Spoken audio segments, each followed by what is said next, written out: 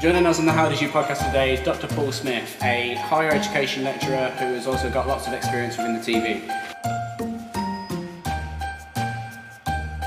Well, at the moment, I'm employed at Nottingham Trent University. I'm senior lecturer and course leader in filmmaking. So that's what I'm currently at. And I suppose the role itself is just teaching, new students, some that have some previous knowledge from previous courses and things that they've done, to some that just literally come onto it with an interest in film in general and just want to develop skills in filmmaking and see where it takes them. So yeah, quite a wide variety, but generally teach people how to make films. You also teach students, but you've also been through the whole system yourself. What kind of experience sticks out the most to you? It's a good question.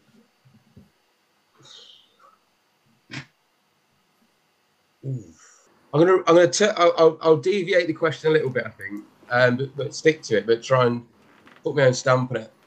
I mean, over the years, I've really enjoyed teaching. And I think when I first kind of took those small steps into it, I was classed as what you call an instructor rather than a teacher. And that was my kind of first foray into it. It was a kind of a role that was designed really to support students with technical skills that the staff where I was working didn't necessarily have. And from those kind of those first steps as an instructor, I thought it was great. Because all I did really was come in, show them what to do, and then go home. And it was, you have a chat, you have a look at what they're doing, provide some advice and guidance. It was dead easy. And I thought, after doing that for a little while, that this is where I wanted to go, because I liked it that much. I really did enjoy it. It was only then when I decided to jump headfirst into it and go for it that I realised that the instructor role is nothing like the teaching role. And the teaching role is a lot more complicated. It means you got to do a lot of planning, research, all the kind of the quality, and adhere to all the policies with that, and make sure this is there, that's there. Mind blowing, and that was a steep learning curve. But I think over the years, you get used to it, you get familiarised with it. So I've been at a few different institutes now over the past, it's my 21st year of being involved in education in some capacity. It's the same wherever you go. It's the same. It's just that everywhere does things a little bit differently. Some better than others, and some worse than others. It is what it is. But generally, I still like it. I still love it. I like the whole process from start to finish. I think when you first introduce it to students and you're saying this is what we're going to be doing. We've got 12 weeks, 15 weeks, or the whole academic year to work on this project. And, at the start, it's that slow process, getting people motivated to move and come up with ideas, or if they've got our ideas already, how can we do it? Is it feasible? And seeing that through. And, it's great at the end of it where you actually see that finished kind of artifact that they've created, and just seeing, what that journey they've gone on to get there, Some more so than others. Sometimes it's like, God, I'm glad that's bloody finished. You want to get out there as soon as you can. But others, I'd say the majority is that, it's really good to sit down at the end of it and just watch what they've produced and listen to that story that they've got to tell. Yes, that's why I kind of, take the most out of it. It's that journey. And I think also it's nice when, you've been with the students for 3 years, and at the end of 3 years, it's like where they go next and what they do, and just kind of keeping track of that.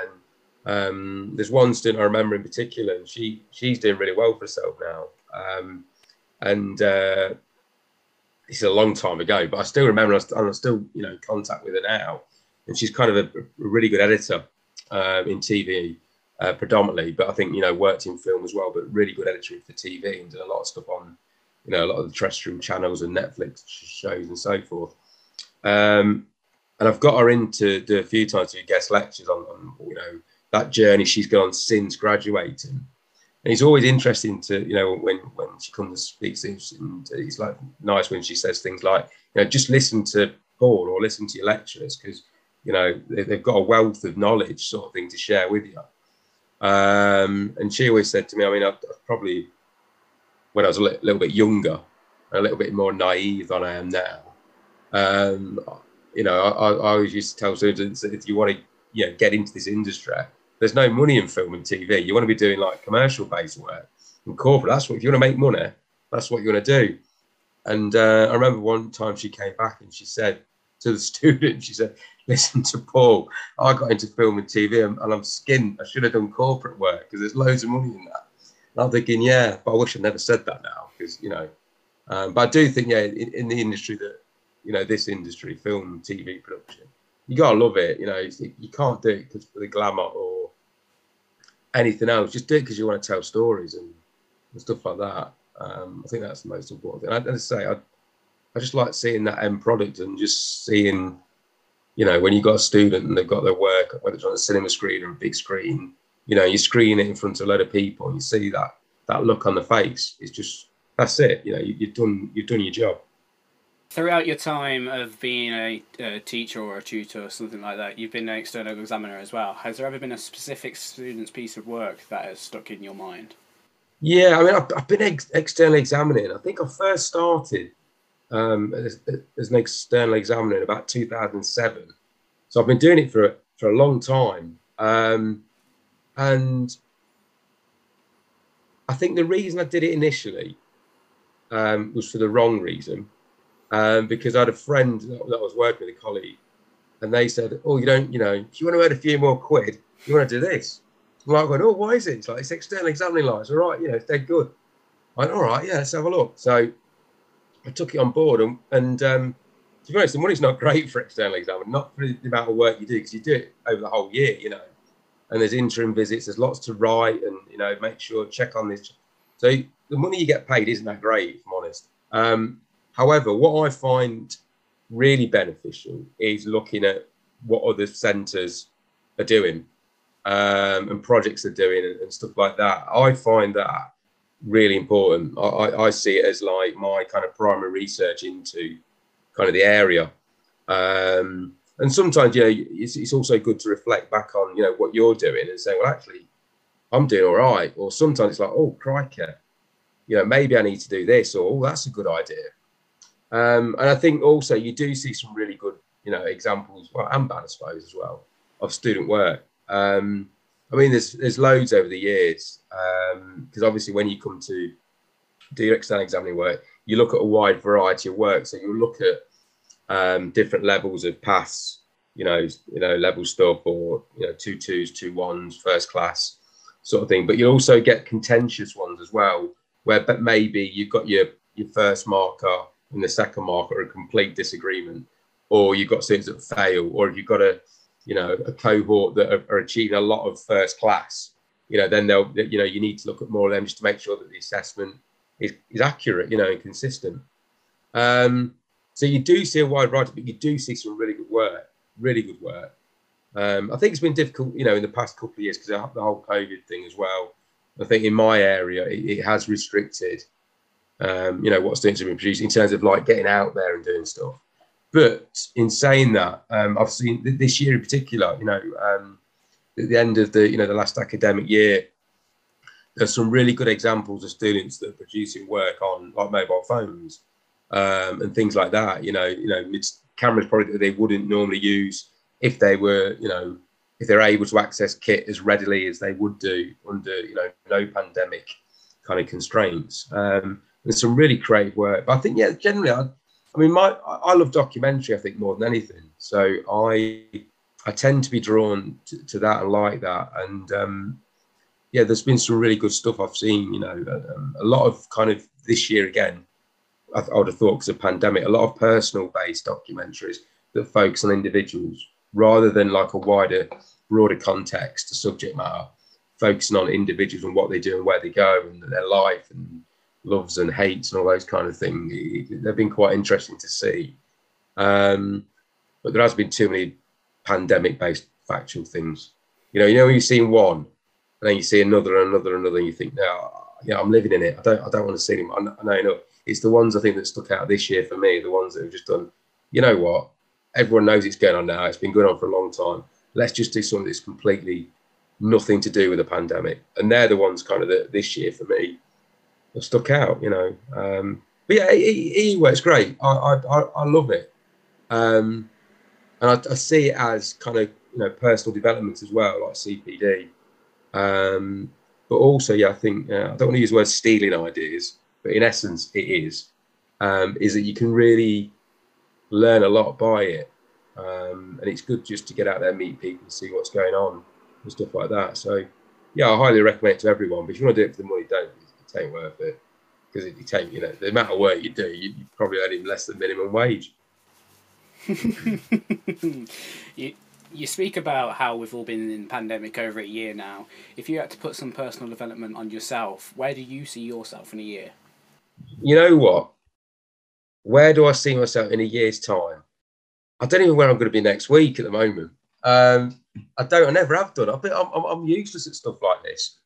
I'm a bit of an hypocrite as well, because you always get students to plan like 5 years. Where are you going to be in 5 years? And I'm like, I got no chance. I don't even know what day I'm going to Tesco to get the food in. You know,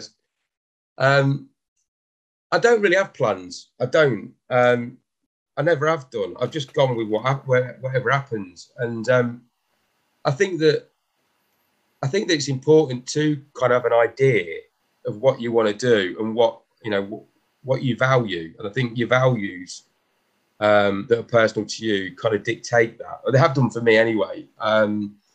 You know, for example, I mean, you know, if I was ever kind of in a job, for example, and I wasn't really feeling that I was going anywhere, or I think mostly if I wasn't learning anything. I think that's the point for me. If I'm not learning anything and I'm not developing myself, because you've got to learn something every day. I always think that if you've not learned something yesterday, or, you know, or whatever it might be, then I think you've just, you know, you're not had a good day. I like to learn. I like to, you know, whether it's I pick up a book or I watch someone on TV or speak to someone, or you hear something, you think, oh, what's that? You know, I like to learn every day. And I think if in a job or wherever it might be, if I'm not learning, then it's time to do something different. So I don't tend to make plans like that. I just go with the flow, I think, and whatever happens, and I'll respond to it when it happens. But a year, if I had to answer that question, where am I going to be in a year's time? One is I can have an holiday. I really need an holiday abroad. I want to go and visit friends, you know, that live abroad and I've not seen for a while, and things like that. But yeah, I don't know. I suppose I'm just doing what I'm doing unless something happens, and then I'll go off at a tangent and do something else. Where would you go if you could go anywhere? I'm intrigued now. Well, I can answer that one dead easy. It's not really about me. I've you know, I love travel. I always have done. I've always wanted to see things, and I'm not necessarily someone that would do like. I'm not a package holiday person. I never have been. I've always liked walking and climbing. You know, I like mountains and stuff like that. And I always plan a lot of the time, well, before the pandemic, that was, to do a lot of walking based trips, you know, abroad, and, you know, just really remote. I mean, on my list was to do the Azores and just to kind of the island hopping and just climb, you know, the peaks there and just have a look around and then just fly off to somewhere else and do some more. That's ideal for me. And I just do it. You know, I've done it with groups of people before, but it all becomes a bit too regimented for me. I like just to wake, you know, what we're doing today, or and then wake up the next day and just do whatever I need to do.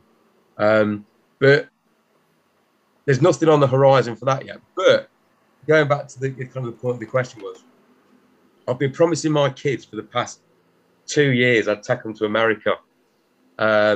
You know, and it's just stopped. We were going, and then it just all came to a stop, you know, like everyone. So that's still on the agenda. You know, I want to go this summer. I want to go this summer.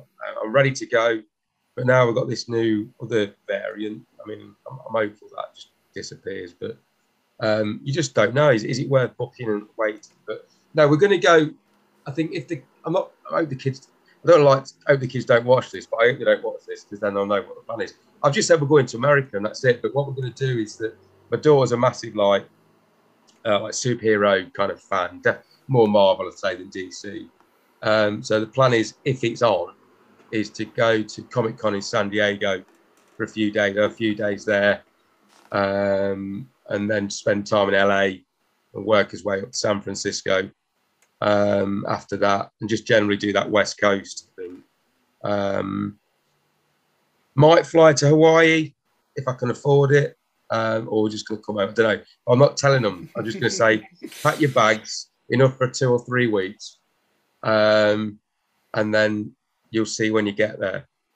They like surprises. But yeah, I don't know. That's the plan anyway. But for me, I don't know, anywhere where there's mountains, somewhere different. I like to do different ones as well. I don't like to do the same thing over and over again. I get bored of that. I just need to do new things and stuff like that. Yeah, just walking and thinking. That's what I like doing. Speaking of surprising your kids, is there anything that's caught you off guard recently? No, no, caught me off guard. Not really. I'm kind of. I like to think I consider a lot, and I'm on the ball with things. I don't normally let my guard down, and let things, miss things, sort of thing. I'm quite fairly well organised. I'm not perfect, no one is, but I'm fairly well organised, I think, and I know when things need to happen and when things need to be done by. So, no, not really. No. The only thing that probably surprises me sometimes is if I forgot something. And it's more a case I'm surprised with myself that I've forgot it. But nothing really. No, if I'm honest. If you had to name your autobiography, what would you call it, and why?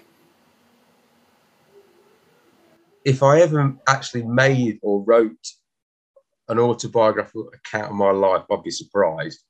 But it'd probably be called Chaos, if I'm honest.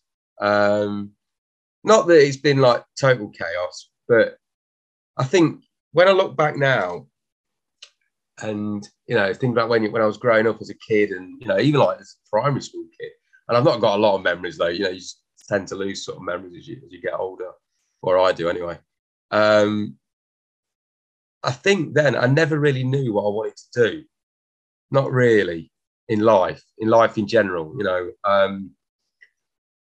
I think I can remember, at primary school, and, you had like chats about, careers and, and I think when I was younger, growing up in the 70s and 80s, things are very, very different than they are now. So there weren't probably as many opportunities and people didn't travel or go as far as they can do now for work and stuff like that. And I think I wanted to be a window cleaner, if I remember rightly. I wanted to clean windows. I've no idea why. I don't think I've ever cleaned a window in my life. But I had this weird thing that I'd be a window cleaner. I think that soon went out the window though. No joke. But yeah, that kind of stopped. And then I think as I grew up, when you look back at things that you enjoy in life, I've always liked films and TV. I've always, always watched, always taken to the cinema as a kid. I think there was always some kind of film on. There was always something. We were always watching some of it as a family. And I think it probably came through, grandparents and parents and stuff like that and their kind of affiliation with it. So I think deep down, I knew at an early age that I wanted to work in something to do with that, but never really had that kind of drive to do it because no one ever did. I mean, I remember being in high school, you're talking year 9, 10 or 11 or that. And when I was at school, there's a big kind of industrial engineering factory near to where I lived, and it offered apprenticeships. And everyone's like, lads my age, their goals to get an apprenticeship at this company, like doing this engineering. It's like a big deal, because you got a bit of money for doing it. And it was better than YTS, which was a crap scheme. But you got decent money for someone like 16, 17 coming out of school. So everyone wanted it, except for me. Mum, I remember Mum and Dad going, "Oh, do you want to go work at the brush like Johnny and Billy?" And I'm like, "No, not really. What are you going to do then?" I'm like, "I don't know. I want to work in film, I think." And they'd look at you gone out because no one ever did. There was no around there. I remember going to like work experience kind of talks, and back in the day when I was at school, they kind of arranged. I don't know what it's like now, but they arranged your work experience for you. So you went to a little meeting. I went, "Oh, what do you want to do?" "Oh, I want to work in film." "Oh, you like film?" "Yeah, I like film. Yeah." "Oh, let's see what we can do." And then you disappear, and then you get like a letter to your tutor saying, "Oh, you're on work experience." And I remember I got sent on work experience, even though I told them, "I think I want to work in film." Got sent on work experience to a dentist. I mean, they're linked, obviously. I don't know where. Yeah, I got sent to a dentist. I think I lasted 2 days because I'm not a massive blood person or anything like that. I don't know why they sent me to that. I think I might have said a lot of biology, or I was pretty good, I suppose, at sciences. But I had no interest in that whatsoever. So I lasted 2 days out of the week. And then I remember again, I went back. "Oh, didn't you like a dentist?" No, I didn't. "What do you want to do?" "I think I still want to do film." So, and then 2 weeks later, got another one. Sent me to a vet this time. And I remember there was a dog come in, this poor dog. I don't know what happened to it. It's horrible, really. But and again, I don't like blood. I'm not a blood person. And I think about passed out. And then the vet said to me, "Yeah, it ain't for you." He went, "No, it ain't for me." And that were it. And then for me, it was a waste of time. I didn't like school. Didn't like school at all. I think it was a bit. Mum and Dad, they ain't watching this either. I didn't really go a lot, if I'm honest, in senior school. I think I remember some days leaving home to go to school, and on the way to school there was a churchyard near, literally just outside the school where I went, so the high school, and I used to go get changed, get my school uniform off, hide me school uniform in a bag, jump on the bus into Leicester, another day out in all the record shops and stuff like that. And that was a regular occurrence. Yeah, I hated school. Couldn't stand it. I didn't learn anything. There was nothing there for me, that and stuff like that. And it wasn't until I left. I wasn't a bad kid, I didn't like cause trouble or anything. I just had no interest in it. And it wasn't until then really that I went to college and there was more choices. I could kind of pursue more kind of visual based stuff that I wanted to do. And I think that then triggered that need. It was at that point there that I realized that I wanted to learn and I needed to learn. At school weren't for me. No, weren't for me. But yeah, I think that, looking back now, I think that deep down that film was always there. It's just, I don't think I had the opportunities to do it. And I think if I'd have had those opportunities at school, maybe I'd have been a better student at school, sort of thing, and stuff like that. But it wasn't until I left that really that desire to do something kind of escalated. And I kind of felt that, yeah, this is what I want to do now. Yeah, but it took me about 16, 17 years to figure that out. Obviously, throughout your time at De Montfort University, you helped out with SDG film festivals. Is there anything throughout that sticks in your mind? Is there a certain time when you went to Jakarta or anything? Yeah, I mean, when I first started at DMU, and I was, introduced to people, it's like anything when you start a new job. There's so much going on, a different place. Like I mentioned previously, that there's so many different systems and processes. They're all similar to everywhere, but they're just slightly different, and stuff like that. And I remember being introduced to Ben Harbisher, and Ben, he said, "Look, we've got this thing, this SDG film festival that we're running out in Indonesia. Would you be interested?" And I'm like, "Yeah, absolutely. That's right up my street. That's spot on. It's exactly what I want to get involved with. Students getting out there." And I wasn't, I didn't do a massive amount for it really. If I'm honest, Ben did all the work, but it was a great idea, and I think when I look back at it now, and think about what we did, and when we took students out to Indonesia, to Jakarta, and then on to Bali to film their documentaries and stuff like that, it wasn't necessarily about the film festival for me. I took a bit of a back seat, and I wish I'd have just recorded it myself, actually, as a record of the events, but I never did. I don't know why, but I never did. But it was the actual kind of learning experience itself for the students. So even though, yeah, there's this great film festival, there's this great link up with the LSPR, the London School of Public Relations in Jakarta, who were great hosts, put a wonderful event, conference, and then the film festival. And say Ben, did all the work for that.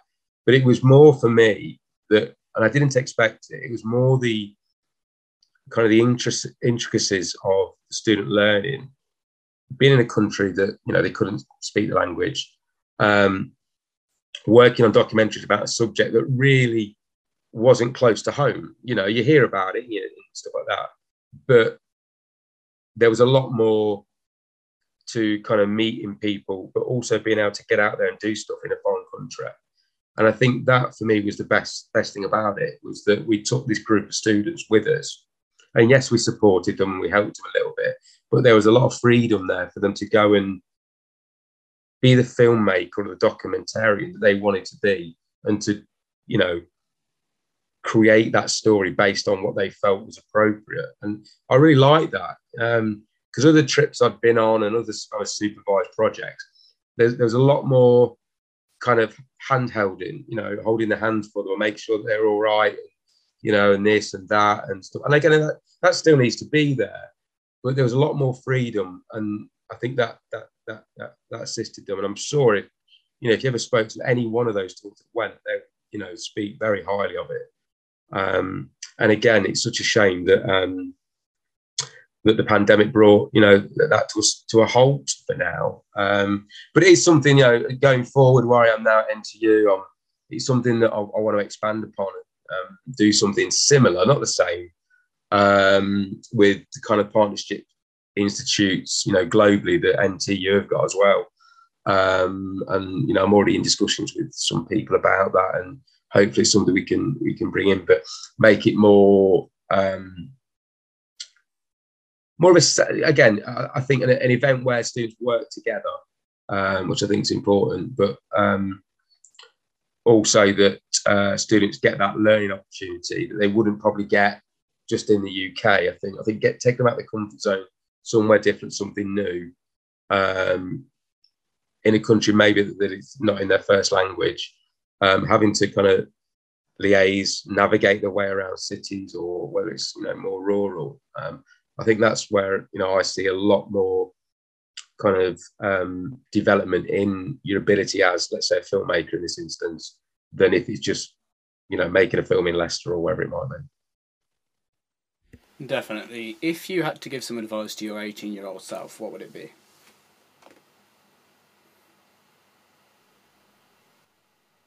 It's a really good question. What would if I was 8? How do I answer that question? It's a tough question, because I think when I was 18 and, I was studying and stuff like that, I think my advice I'd probably, I'm going to say I wouldn't necessarily, because I'm quite happy with where I am now. And I think if you go back and give, say, if you could have done this differently, well, I've got 2 great kids, I've got a job, I've got loads of friends, and I enjoy what I do. And I don't think really, if I'd changed anything, would I have that? Would I be where I am now doing what I'm doing? Would I be doing this for you, this podcast? Probably not. I might be, I don't know. But yeah, I don't think I would, because I'm quite content, if I'm honest. I don't want a lot. I never have done. I just like, what's around there. And,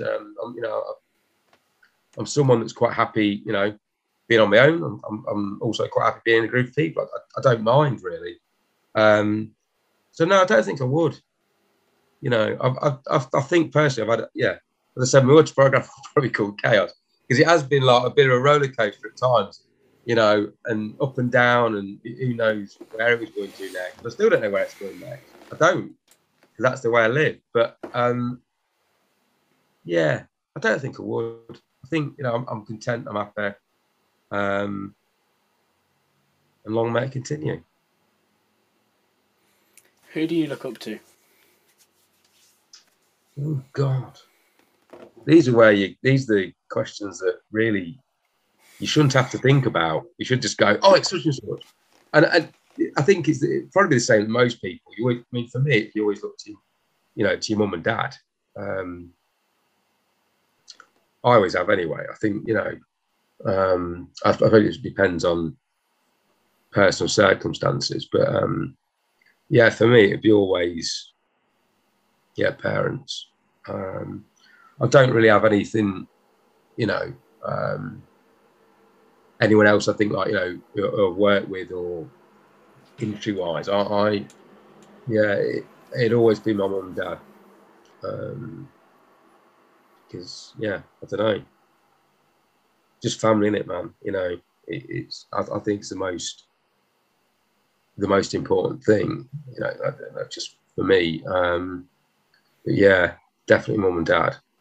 I think my dad particularly, you know, we didn't have a lot, you know, we didn't, you know, definitely, you know, traditional working class family, and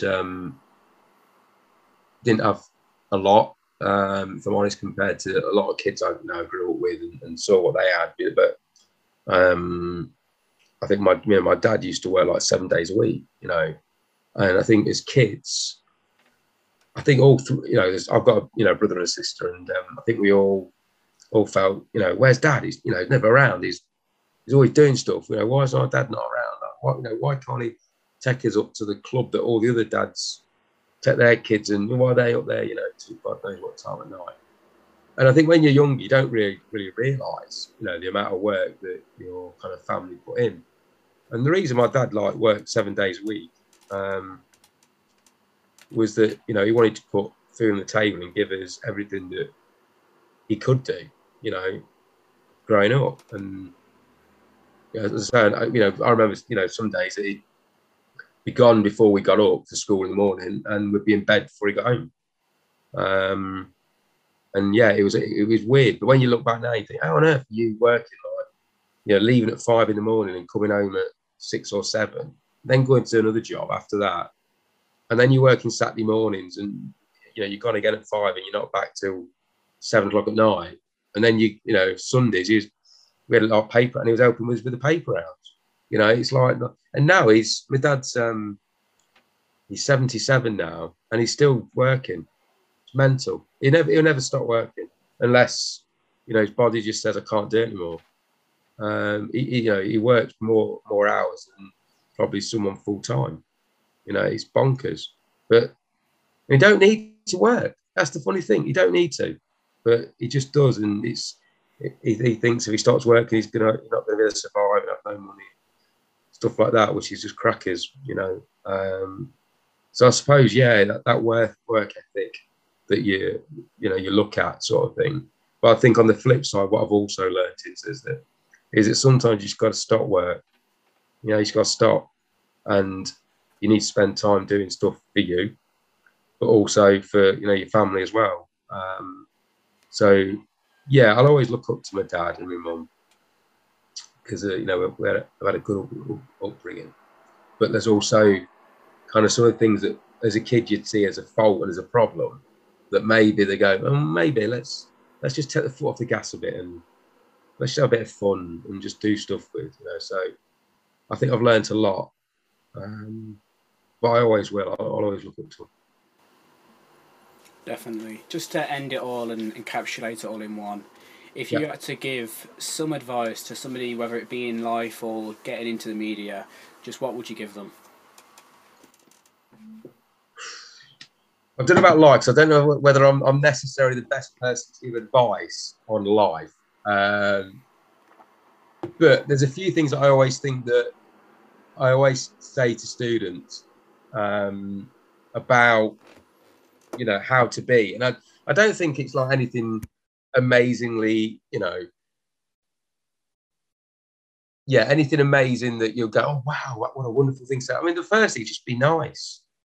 I think that's the biggest thing for me is just be nice to people. You know, even if you don't agree with them, or you know, whatever it might be, just be nice. Say hello, say thank you, say please. Little things like that. Don't be rude. You know, I don't like it. I never have done. I think, you know, saying please and thank you goes a long way. You know, respect your elders. I remember a gentleman, no longer with us, used to live just on the same street as me growing up. His name was Mr. Hunter. His real name was Bill Hunter, but I always called him Mr. Hunter. Mm-hmm. And as a child, always growing up, you know, we were told, Mum and Dad told us that any adult you call them Mr. or Mrs., you know, whatever their name is, you'd be polite. So I always have. You know, I remember being, oh God, must have been mid-30s or late 30s. And I think I was in the doctor's. Yeah, I was in the doctor's, just at the GP's. And Mr. Hunter came in. And he's like, hey, Paul, how you doing? I'm like, hey, how you doing, Mr. Hunter? And he goes, stop it. Bill, it's Bill. And I went, all right, Mr. Hunter. Like that. And you get into a habit of doing it. And I couldn't stop. But we had a chat and a giggle about it and stuff like that. But I think things like that, it's just, you know, just being nice, polite, respect your elders and things like that.